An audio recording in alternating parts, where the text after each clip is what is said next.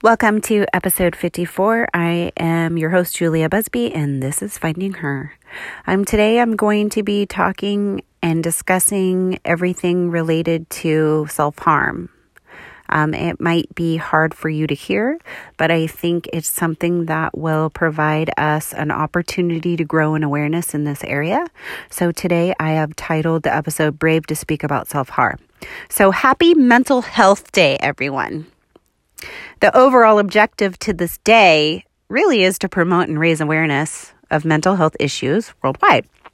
So many organizations, community members, leaders continue to work on increasing opportunities to make mental health care a norm for people worldwide. So there is a huge lack to begin with on mental health services and providers. There's too much need for how many providers there are out there, and our U.S. mental health care system kind of stinks.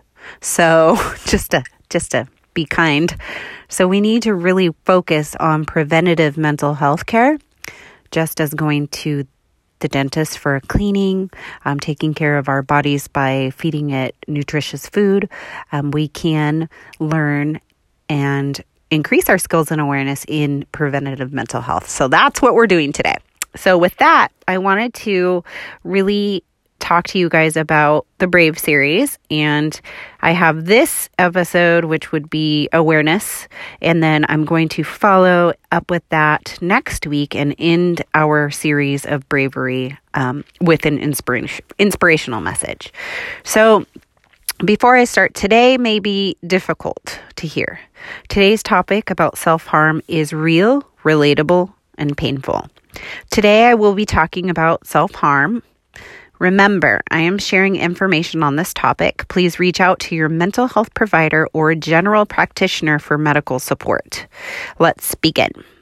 So, if we really begin on the bottom, as an awareness episode, I'm going to talk to you about what really self-harm is. So when someone hurts themselves on purpose, you may immediately think or assume it only happens rarely, but unfortunately it is not uncommon. Higher rates are shown in youth and adolescents, but adults are not immune to this. Self-harm is a behavior. It's not a mental illness, okay? So it is a behavior, one that can be replaced with healthy coping skills. Just as I shared how we can work towards learning and applying skills to keep Kramer out in the hallway. So keeping Kramer out in the hallway, we talked about self-management skills, advocacy, self-regulation and feelings, awareness. Self-harm is a behavior, okay? So someone that is experiencing or has been using self-harm as a coping skill, although it's unhealthy, I want you to remember that these people, or you, if it's you that is experiencing this in your life, you are not broken. Self-harm is not your fault. Self-harm is a way that you have chosen to help relieve yourself from the emotional pain you're experiencing, right? So if you think about me talking about these bags that are too heavy, sometimes people have a harder time in different areas, right? So emotional distress.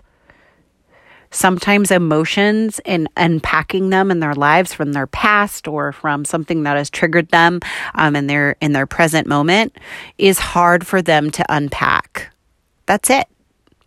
And the things that they've reached to put in their bags is unhealthy. We can always choose unhealthy coping skills. They're out there. They're not hidden. They're out there. So it just depends on how you've been choosing those skills to pack in your bag. And someone that has self-harm as a coping skill just needs to unlearn those unhealthy practices that continue them in that cycle. So it's not your fault. It's not a mental illness, and you're not broken. So harming yourself is your coping skill, right?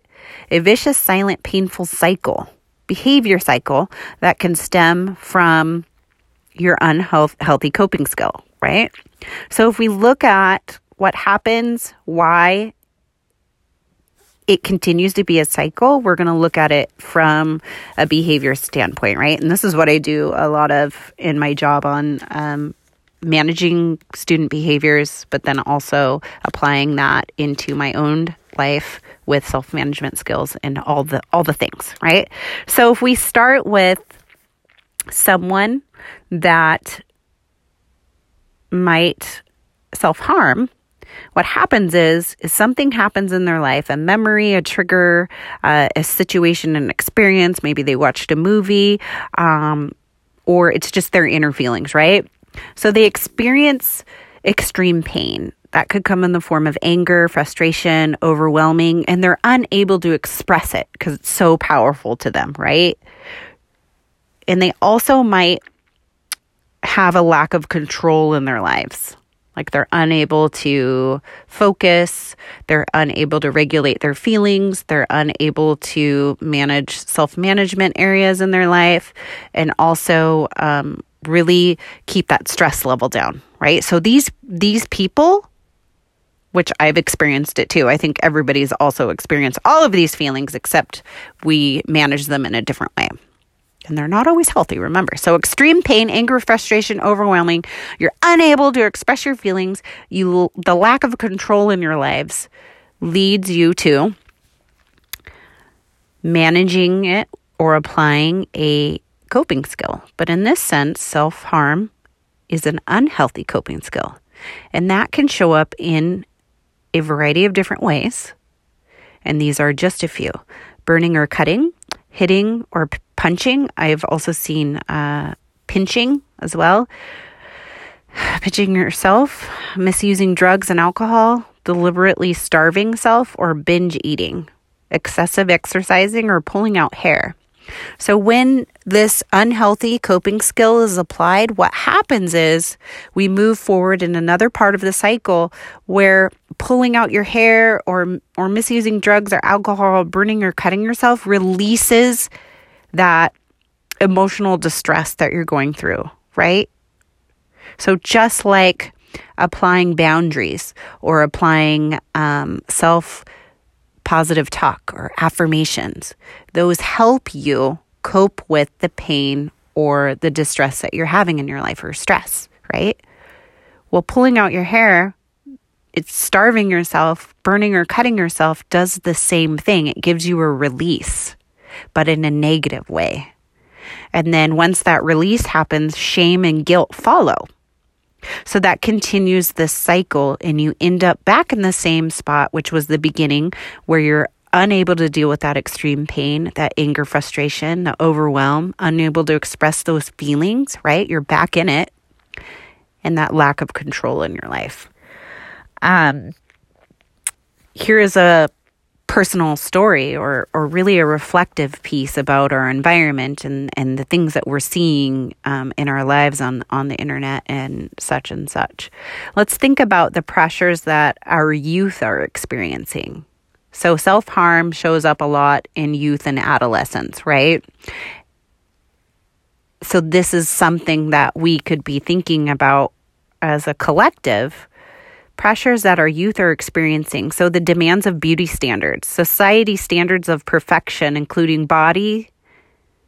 The media has made a changing impact on ourselves and the way that we view ourselves, our own values, right? That perfection piece. I know a lot of us as adults see comparatitis on when we're going through our feeds on Instagram or on Facebook, or we see ads of beautiful, thin, gorgeous women with perfect skin.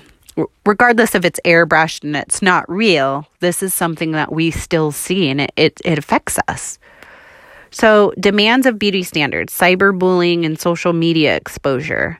So here comes like applying those apps that make their bodies look thinner, or applying filters to show that they are beautiful. But then unfortunately, they continue to use filters and then they don't like to see themselves without one. Peer pressure, academic expectations, changes within a family, the impact on their self-image. Physical pain helps them escape their mental pain. So that would be a sign that they're using self-harm to cover up their mental pain, right? So I'm talking about that release, being in control, hurting yourself because that is your tool of choice, which is an unhealthy coping skill. What to do if you or someone you care about is using self-harm as a coping mechanism. So remember, self-harm is not a mental illness. You are not broken. You have endured a massive amount of pain that is so overwhelming you found an alternative way in a private manner to allow your body and mind to feel relief.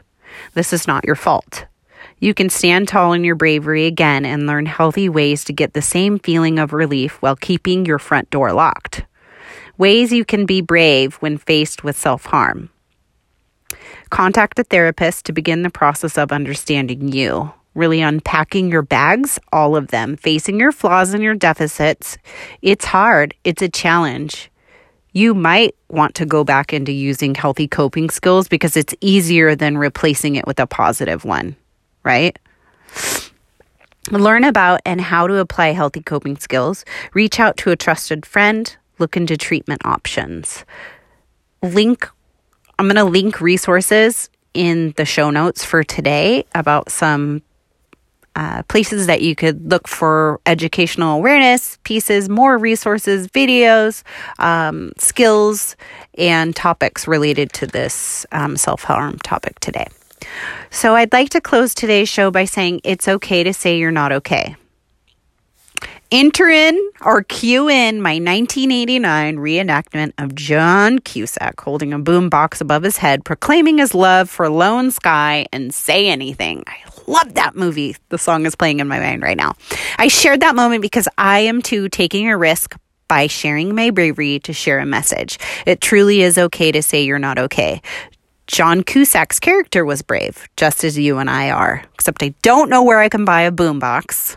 Didn't save the one from the beach from 1982 when I was a kid, but really stepping out and John Cusack holding that radio, blaring it regardless of what's happening, what people might think, what they might say. He's professing his love to this other movie character. It's just the greatest thing on earth. But if you really take that and apply it into your life, what message can you share to one other person? What message am I continuing to share, even though it's really hard to talk about mental health, right? Because most people just turn the lights off, close the shutters. Nobody's home on that topic. So please help me continue to help normalize talking about mental health in our communities. You can help me by sharing the show with one person, share my posts on social media, comment on my blog posts. Follow me at Julia M. Busby on Instagram. You can join my email list and learn more about me at juliabusby.com. Joining my email list, I send out tips, strategies, articles, funnies, support. It really is a community and it is growing fast. Also, subscribe, can't even say it, subscribe and leave a review on any podcasting platform for Finding Her. Keep shining and be kind to your mind.